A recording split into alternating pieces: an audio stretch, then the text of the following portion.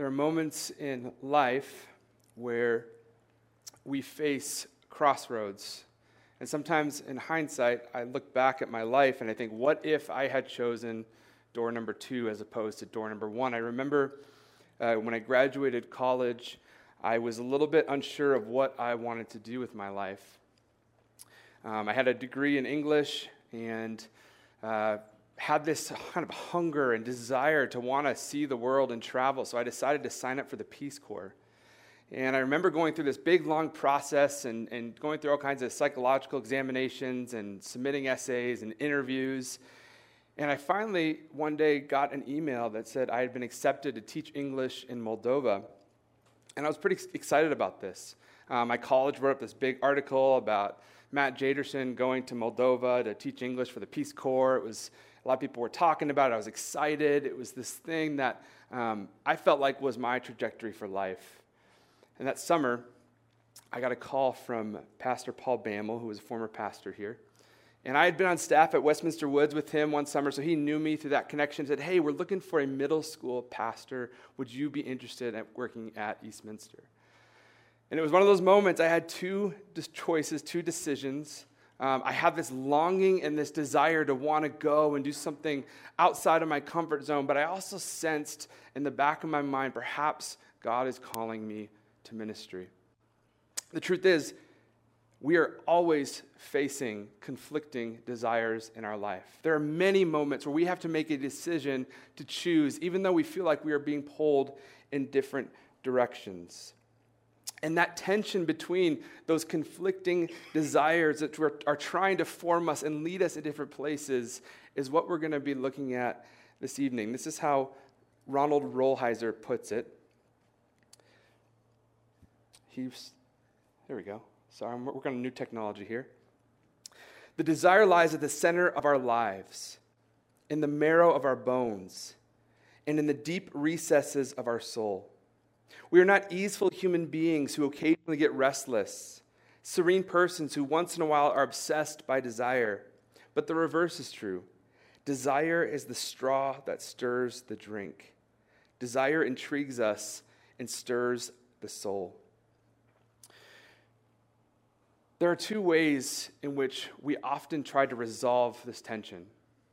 When there are competing desires in our life, or when we have desire, there are two ways in which we try to meet that. The first is legalism, and the other is this idea of hedonism. Legalism is an attempt to lean into an external system or religious rules in order to sort of beat down our desires or to somehow control them. Another word for it might be repressing. It often will lead us to repressing our desires. We do the Christian practices and the ways of life and the rules and the law, and we live in a way that's almost like checking off boxes so that we are living rightly. But the hard truth is this, and this is part of the whole spiritual formation process. If you suppress desire instead of letting it be transformed, it will inevitably leak out, causing a wake of destruction and possibly hurting others in the process. When we suppress our desires rather than allowing them to be transformed, this is what could possibly happen. And what happens is that legalism fails to live up to its promise, trying to earn favor with others and with God. I've heard this countless times. This story where a Christian attends church and attempts to be good and attempts to follow the rules and attempts to sort of live in the way they're supposed to live, but they find themselves failing and then being unhappy. And so they leave. And the false assumption of what it means to be Christian is that being Christian means that we are sort of supposed to make bad people good and supposed to make mean people nice, and that is what it means to be Christian. Instead, what happens is when we fall into this trap, people will often give up. It's too difficult. It's too hard. This faith is too much of a burden on my life. I'd rather just follow my desires and do what makes me happy. And that comes to the second idea, and that's hedonism. Hedonism is instead turning towards our desires and pursuing them no matter the cost, even if it hurts ourselves or others. Meaning, there's a quote by G.K. Chesterton, I think, captures this beautifully. He says, meaninglessness does not come from being weary of pain, but meaninglessness comes from being weary of pleasure. I once heard an illustration surrounding these Russian scientists who did experiments on rats.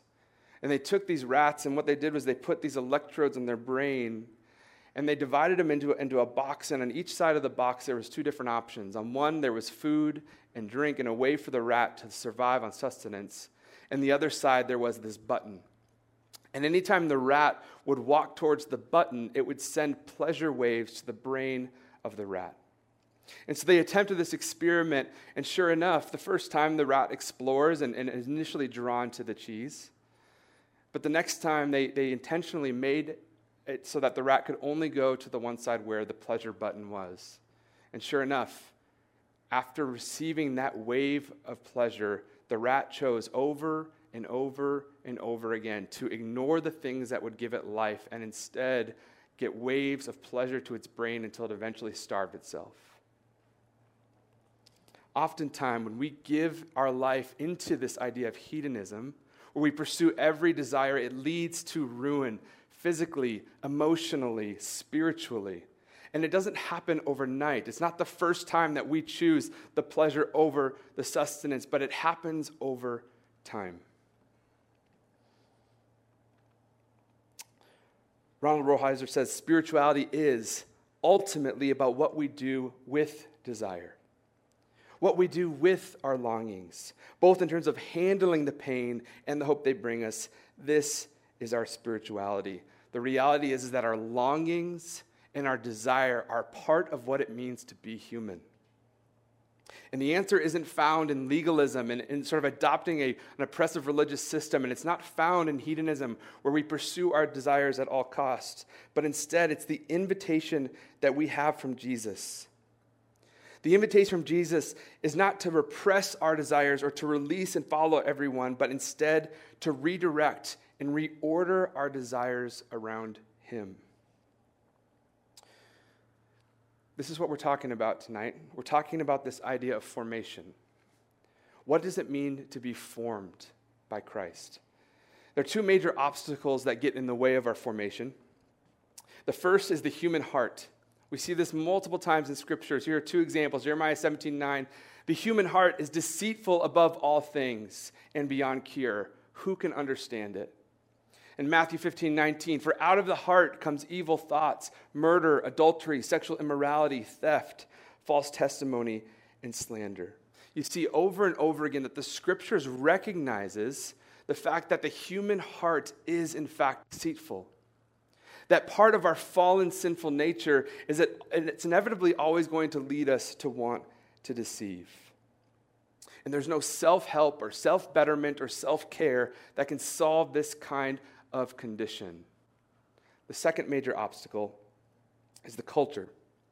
This is the culture in which we live in. And what's interesting about our culture is that it is very good at forming us without us even realizing it. It's a very subtle form of forming. We live on a steady diet of entertainment, of podcasts, of voices, of thought leaders, and all these things that influence us in ways we don't even realize. But this type of consumption in the world in which we live, it changes us, it forms us, it molds us into something over time. Whether it's sex, money, creativity, or the good life, all these things are incredibly alluring. And for many, it becomes a sort of form of salvation. That this is what it means to find hope, happiness in the world. It also entertains and distracts us. In a way, it numbs us and moves us away from having any kind of perspective. And so we have these two obstacles. We have the human heart, which is always going to deceive. We have the culture that is always trying to form us.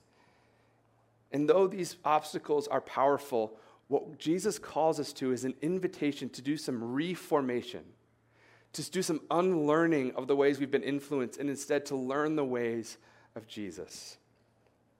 So this leads us to our text, which is the greatest commandment from Mark 12:29 through 31.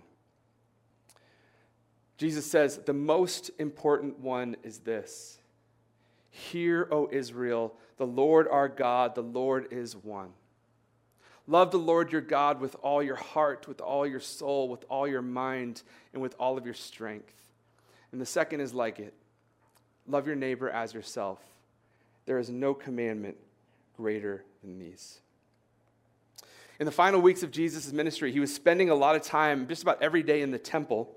And there are many religious leaders who are very frustrated with Jesus for a variety of reasons. He's gaining a following. He is saying things that feel like a threat. And so what they're often doing in this moment is they're trying to trap him and to ask him questions, whether they're social, political, religious questions, trying to trap Jesus publicly and humiliate him. The problem is that Jesus is so wise in his responses, and he even turns their questions back against them in ways, and people are amazed, and his following continues to grow. And one of these religious leaders who seems to not be antagonistic, but actually seems to have a growing respect for Jesus, asked the question, of all the commandments, what is the most important? And a little bit of context, during this time, the rabbis of the time would often teach in a way of sort of what is the greatest. They would rank what the greatest commandments were. It was which of the laws in the Torah are the most important, and they would almost have like a power ranking. And one of the famous examples of this was Rabbi Hillel, who was famously asked to summarize the whole law while standing on one foot. If you remember, Pastor Joe Skillen actually stood on one foot from the pulpit. It was pretty amazing, and recited this entire thing. But he answered by saying, "What you yourself hate, do not do to your neighbor. This is the whole law. The rest is commentary." In our scene, the Jesus want to know, what is Jesus' answer to this question?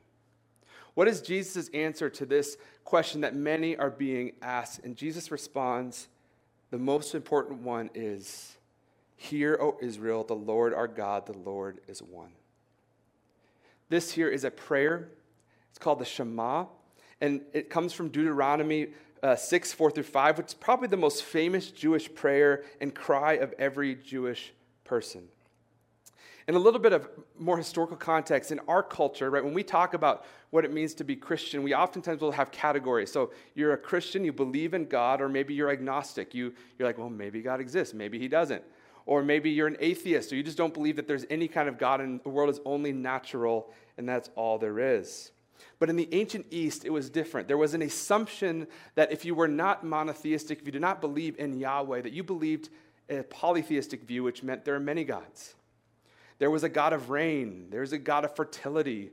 There was a God for every category you could ever imagine. And so they were using a sacrificial system. There was almost a type of slavery that people had towards gods, right? They had to sort of appease these gods in order to get things to happen the way they needed them to happen. And it formed a level of anxiety and bondage. And when Jesus refers to the Shema, he is calling his audience, the scribes, the Pharisees, the tax collectors, back to the central truth of life. What matters most is not your religious systems. It's not your 600 and something laws that you have to follow. It's not all of these things, but what matters most is passion for the one true God and compassion for the people that he created. So let's go back. As a modern reader, hedonism and legalism are confronted with this statement. Because the tensions in our heart, our desires, our longings are to exist, and they are to be instead reoriented to the one true God. And the goal of spiritual formation is learning to think, to love, to act, and to will toward God in love. So here's what I want to do tonight. I have these 4 areas: heart, soul, mind, and strength. I put on your chairs this little thing. This has our little discipleship circle that we drew out last week. If you weren't here last week, ask someone about it. They'd love to explain it to you.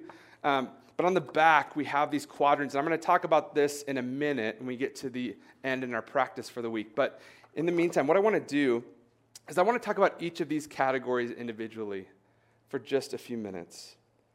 First, we have the heart. In the Hebrew, understanding is that heart meant the core of a person's identity. It's more than just a pumping mechanism. It's an operating system that drives everything else. Jesus explains this. He says, out of the abundance of the heart, the mouth speaks. And every person who has come to faith in Christ is given a new live heart. However, there is the possibility that any of us are prone to develop an idolatrous heart. Last week we sang the song, Be Thou My Vision. There's a line that says, prone to wander. All of us who have come to faith perhaps have experienced a season of wandering. Or we've seen an experience where we've been prone to having idolatry in our life. And we may know God is our primary loyalty. We may know that here, but it isn't always lived out in how we live in the world. The idolatrous heart is one that is divided, where God is not the center. And so I asked tonight, how do we identify an idolatrous heart? I have some questions, and I'll just ask you to take a moment to pause and to think about these questions. As I ask them, think about them in your own heart. What is the state of your heart? How content are you in your life right now? If you're not content, what areas of your life do you find yourself discontent? Are you content in your relationships? Are you content with your classes, with your job? Are you content with your finances? And if you're not content, where can you locate in your life where that discontentment is? And here's the last question that I want to take an even longer moment to think about. Because I think if we can identify the answer to this question, we can narrow down what's beneath our idolatry. And the question is this: what thing or person, if you had it, do you think would make you content? I think if you can identify that, you can begin to get after the root of what's causing idolatry. Now, there's another possibility of what can happen to our heart. There's the idolatrous heart, but there's also the hardened heart. We see this throughout the scriptures many times as well. Perhaps your heart has been hardened towards God. Maybe by betrayal, someone has betrayed you, or maybe you've experienced hurt from a church or a spiritual leader, or perhaps you've experienced spiritual abuse. Or maybe even just simply disappointments with God has left you with doubt and disillusionment, and you feel distant from God because something you feel like God has done or someone who said they were a follower of Jesus did in your life.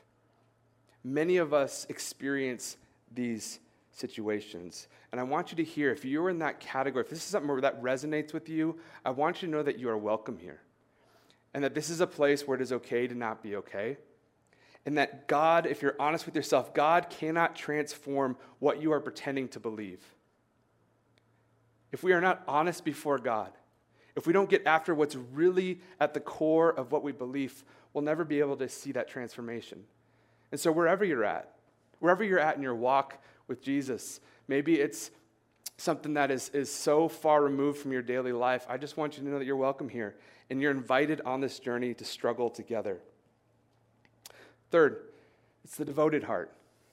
The devoted heart is at the center of our being. We love God. Not that we're perfect, but that we seek to give him every area of our life every day. And when idols creep in, they bring those things to Jesus so that every desire becomes realigned for a deep passion for God. This is where we all want to be. But my guess is, because I know my own heart, right? I've done a lot of reflecting as I've prepared for this message, and I know my own idols. I know the things in my life that I struggle with, that we probably fall in some of those other categories, whether it's idolatry or whether it's a hardness of heart towards God. Second, we have the soul. The soul expresses the sorrow and joy that inevitably accompanies the life of faith. Job says, I will complain in the bitterness of my soul. David wrote, as the deer pants for streams of water, so my soul pants for you, my God. My soul thirsts for God, for the living God. Where can I go to meet with God? In Psalm 43:5, David says, why, my soul, are you downcast? Why disturbed within me? Put your hope in God, for yet I will praise him, my Savior and my God. the soul. We saw 3 different expressions of this in the scripture. What does the soul do? Well, we see that it pants, it longs, it becomes downcast and disturbs, it hopes. And we see this played out almost perfectly in the life of Jesus. Right? When Jesus says he is overwhelmed with sorrow to the point of death, Jesus is vulnerable, he is honest, he is raw, he is experiencing the fullness of emotion. And what he does next is really incredible. He takes his honest emotions and he gives them to the Father. The reality is, the highs of life are filled with joy, and the lows of life are filled with sorrow, and those things are all part of what it means to be connected to the love of God.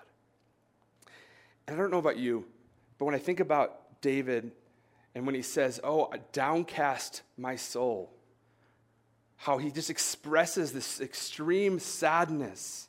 And then in the next line, he says, "Put your faith in God." Right? I have a hard time with that. Because in one moment, he is expressing this pain, and then the next, he's saying, put your trust in God. It's if his head and his heart, there's a disconnect. He knows what to do, but his heart isn't there. There are seasons for all of us where our feeling, what we experience, isn't always in line with our mind. And yet, this is what leads us to having what Peter Scazzaro suggests, a emotionally healthy spirituality. He argues that in our contemporary culture that we lack an emotionally healthy spirituality. For some, the tendency is to want to let the emotions drive, right? The emotions make all the decisions. The emotions control us. Have you ever experienced road rage? Okay, I had an experience this morning. It was just this morning. I am driving, backstory, I drove my kids to my parents' house. They're going to watch my kids today. And I got there, and it was a 15-minute drive, and it was in Kellogg. I hate on Kellogg. I just don't like driving. It's just not my favorite place to drive.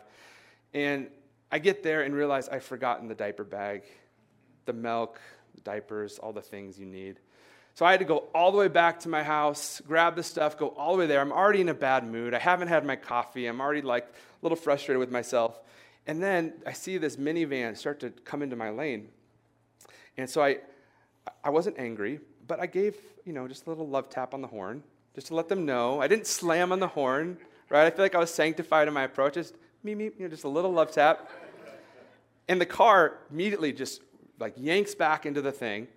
And then I just can't believe this happened. He speeds ahead, okay, pulls into my lane, and then hits the brakes. Like he was intentionally trying to send a message to me. And I remember in that moment, I was like, okay. It was like time stood still for a second. It was a kairos moment. We talked about this last week, right? A moment where time stood still, and I had a time to respond here.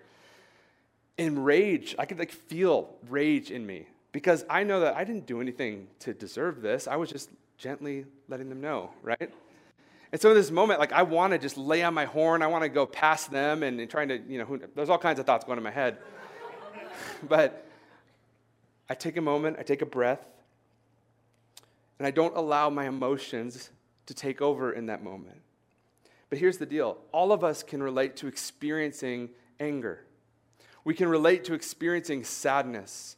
We can relate to experiencing pain. And the truth is, all of those things are part of what it means to be human. We need to be able to experience and express our emotions. But giving them to God so that he can reorient them is the way in which we see formation happen in our soul. We see this in the example of Jesus, who is the most emotionally integrated person to ever walk the earth. He shows anger, and it's appropriate time to show anger. He shows sadness. He weeps on multiple occasions. He is not afraid to let his emotions show, but at the same time, they aren't what control him. It's a balance of finding a healthy emotional spirituality. Number 3, we have the mind. We are called to love God with our intelligence. And to love God with our mind is more than just thinking about God throughout the day. It's allowing our minds to change and to be renewed to think how God thinks. This is allowing God's mind on all things, whether it's a sexuality or a finance or rest or vocation or relationships. Every part of our life is to ask the question, what does God think?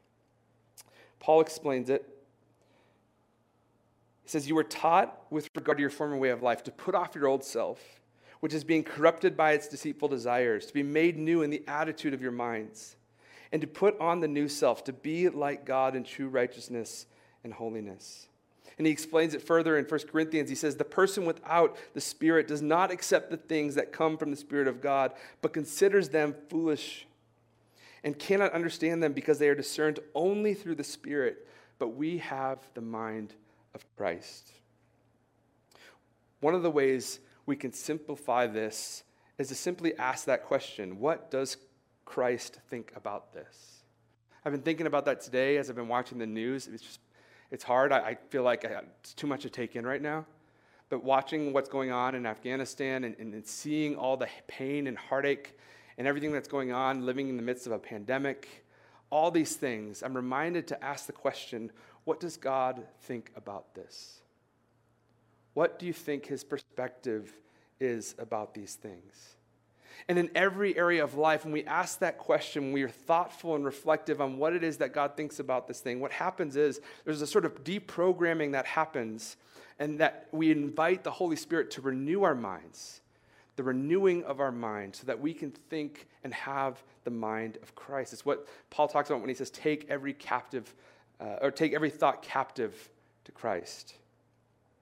And the key to loving God with our minds is not about our opinions or our instincts, but it's about aligning our thoughts and instincts with the mind of Christ. Lastly, for strength. What does it mean to love God with all of our strength? Prior to the pandemic, I had spent about 6 months with a buddy of mine working out every Monday and every Friday.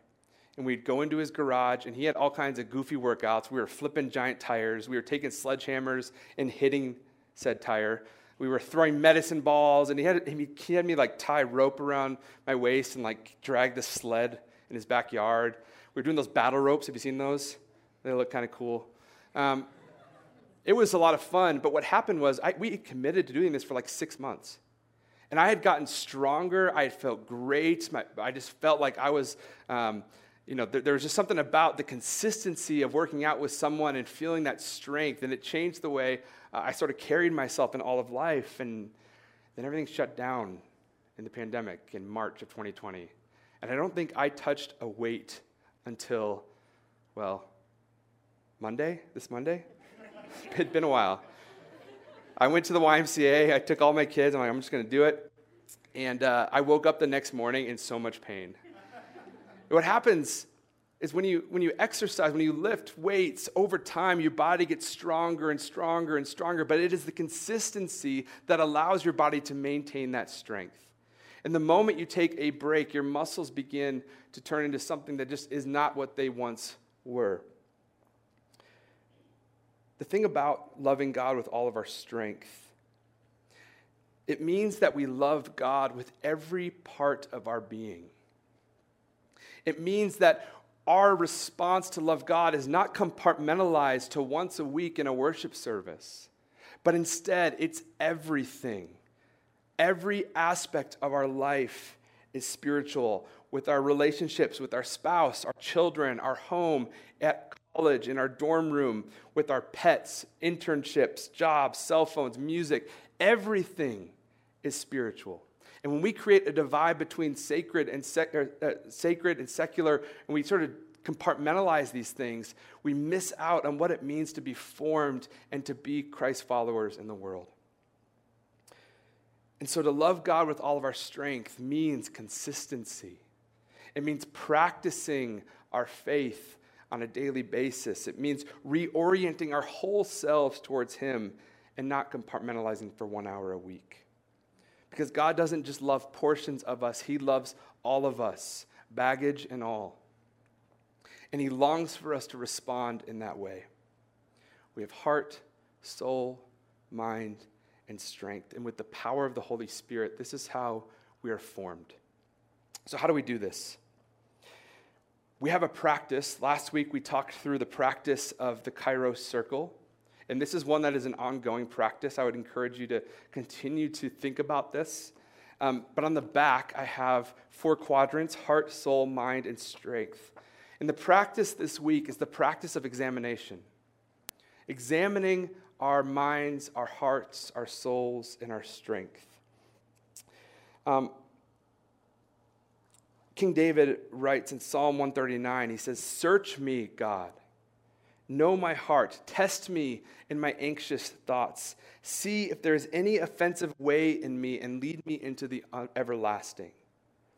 This is a dangerous prayer. It's a kind of a scary prayer to say, search me and know my heart and know my thoughts. I don't know about you, but inviting God to do that can kind of be intimidating. But the deal is, he doesn't call us to do that in isolation, but he actually gives us a helper in the person of the Holy Spirit. The Holy Spirit is the helper who searches us and speaks to us and convicts us and renews our heart and our mind and empowers us to live and love God fully. And it may feel a bit invasive, but I think, don't we all long for God to know, for anyone to know what's at the bottom of our longings and our desires? For me, it's like that room in your house, like a closet maybe, where it's kind of like your junk closet, where you just sort of throw stuff in there because you don't really have a place for it, you don't know what to do with it. And over time, this closet fills up and up and up. And you know deep down in your heart, if you were to take the time to clean it out, it would feel amazing. You would be happier. You'd feel like you had your life in order. But for some reason, that feels so intimidating. God is not afraid of our closet. He's not afraid of what's inside. He's not afraid because he already knows. And he offers the invitation to come and search our heart and to know us if we submit to him. And so we need God to do this. We need to accept that invitation. And so our practice this week, there are 4 quadrants, and I would say take time and read through them each day and take a look at each question. And not every question is going to resonate. And I wouldn't say ask every question. There's a lot of questions here. But if a question resonates with you as you read that, take a minute and reflect on it. Don't rush. They say that hurry is the enemy of formation. Stay patient. Let the Spirit work and ask these questions and see what God brings to your mind. Perhaps this is a moment and an invitation for God to speak to you. And if you remember last week, we talked about how spiritual formation is best not done in isolation, but done in community. And so when you get past the discover part of the Kairos circle, there is the planning and the challenge and the support. So if you are a part of a faith community that meets regularly, or you have people around you, maybe a roommate or a friend or a family member, this is a great opportunity for you to say, hey, I did this exercise. They may think it's weird, but I did this exercise of examination, and this is what I feel like the Lord is speaking to me.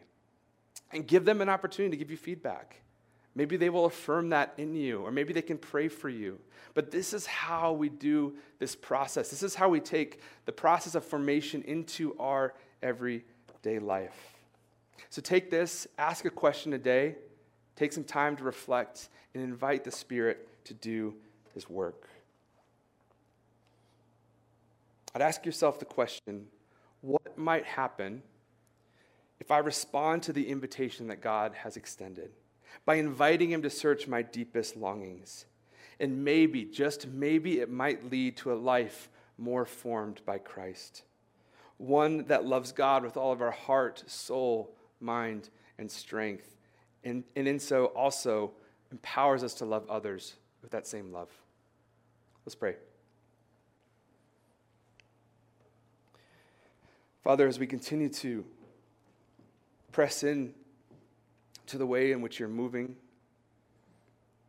I pray right now for any individual in this room who hears this message and maybe feels a tension or feels guilt or feels shame or feels distant.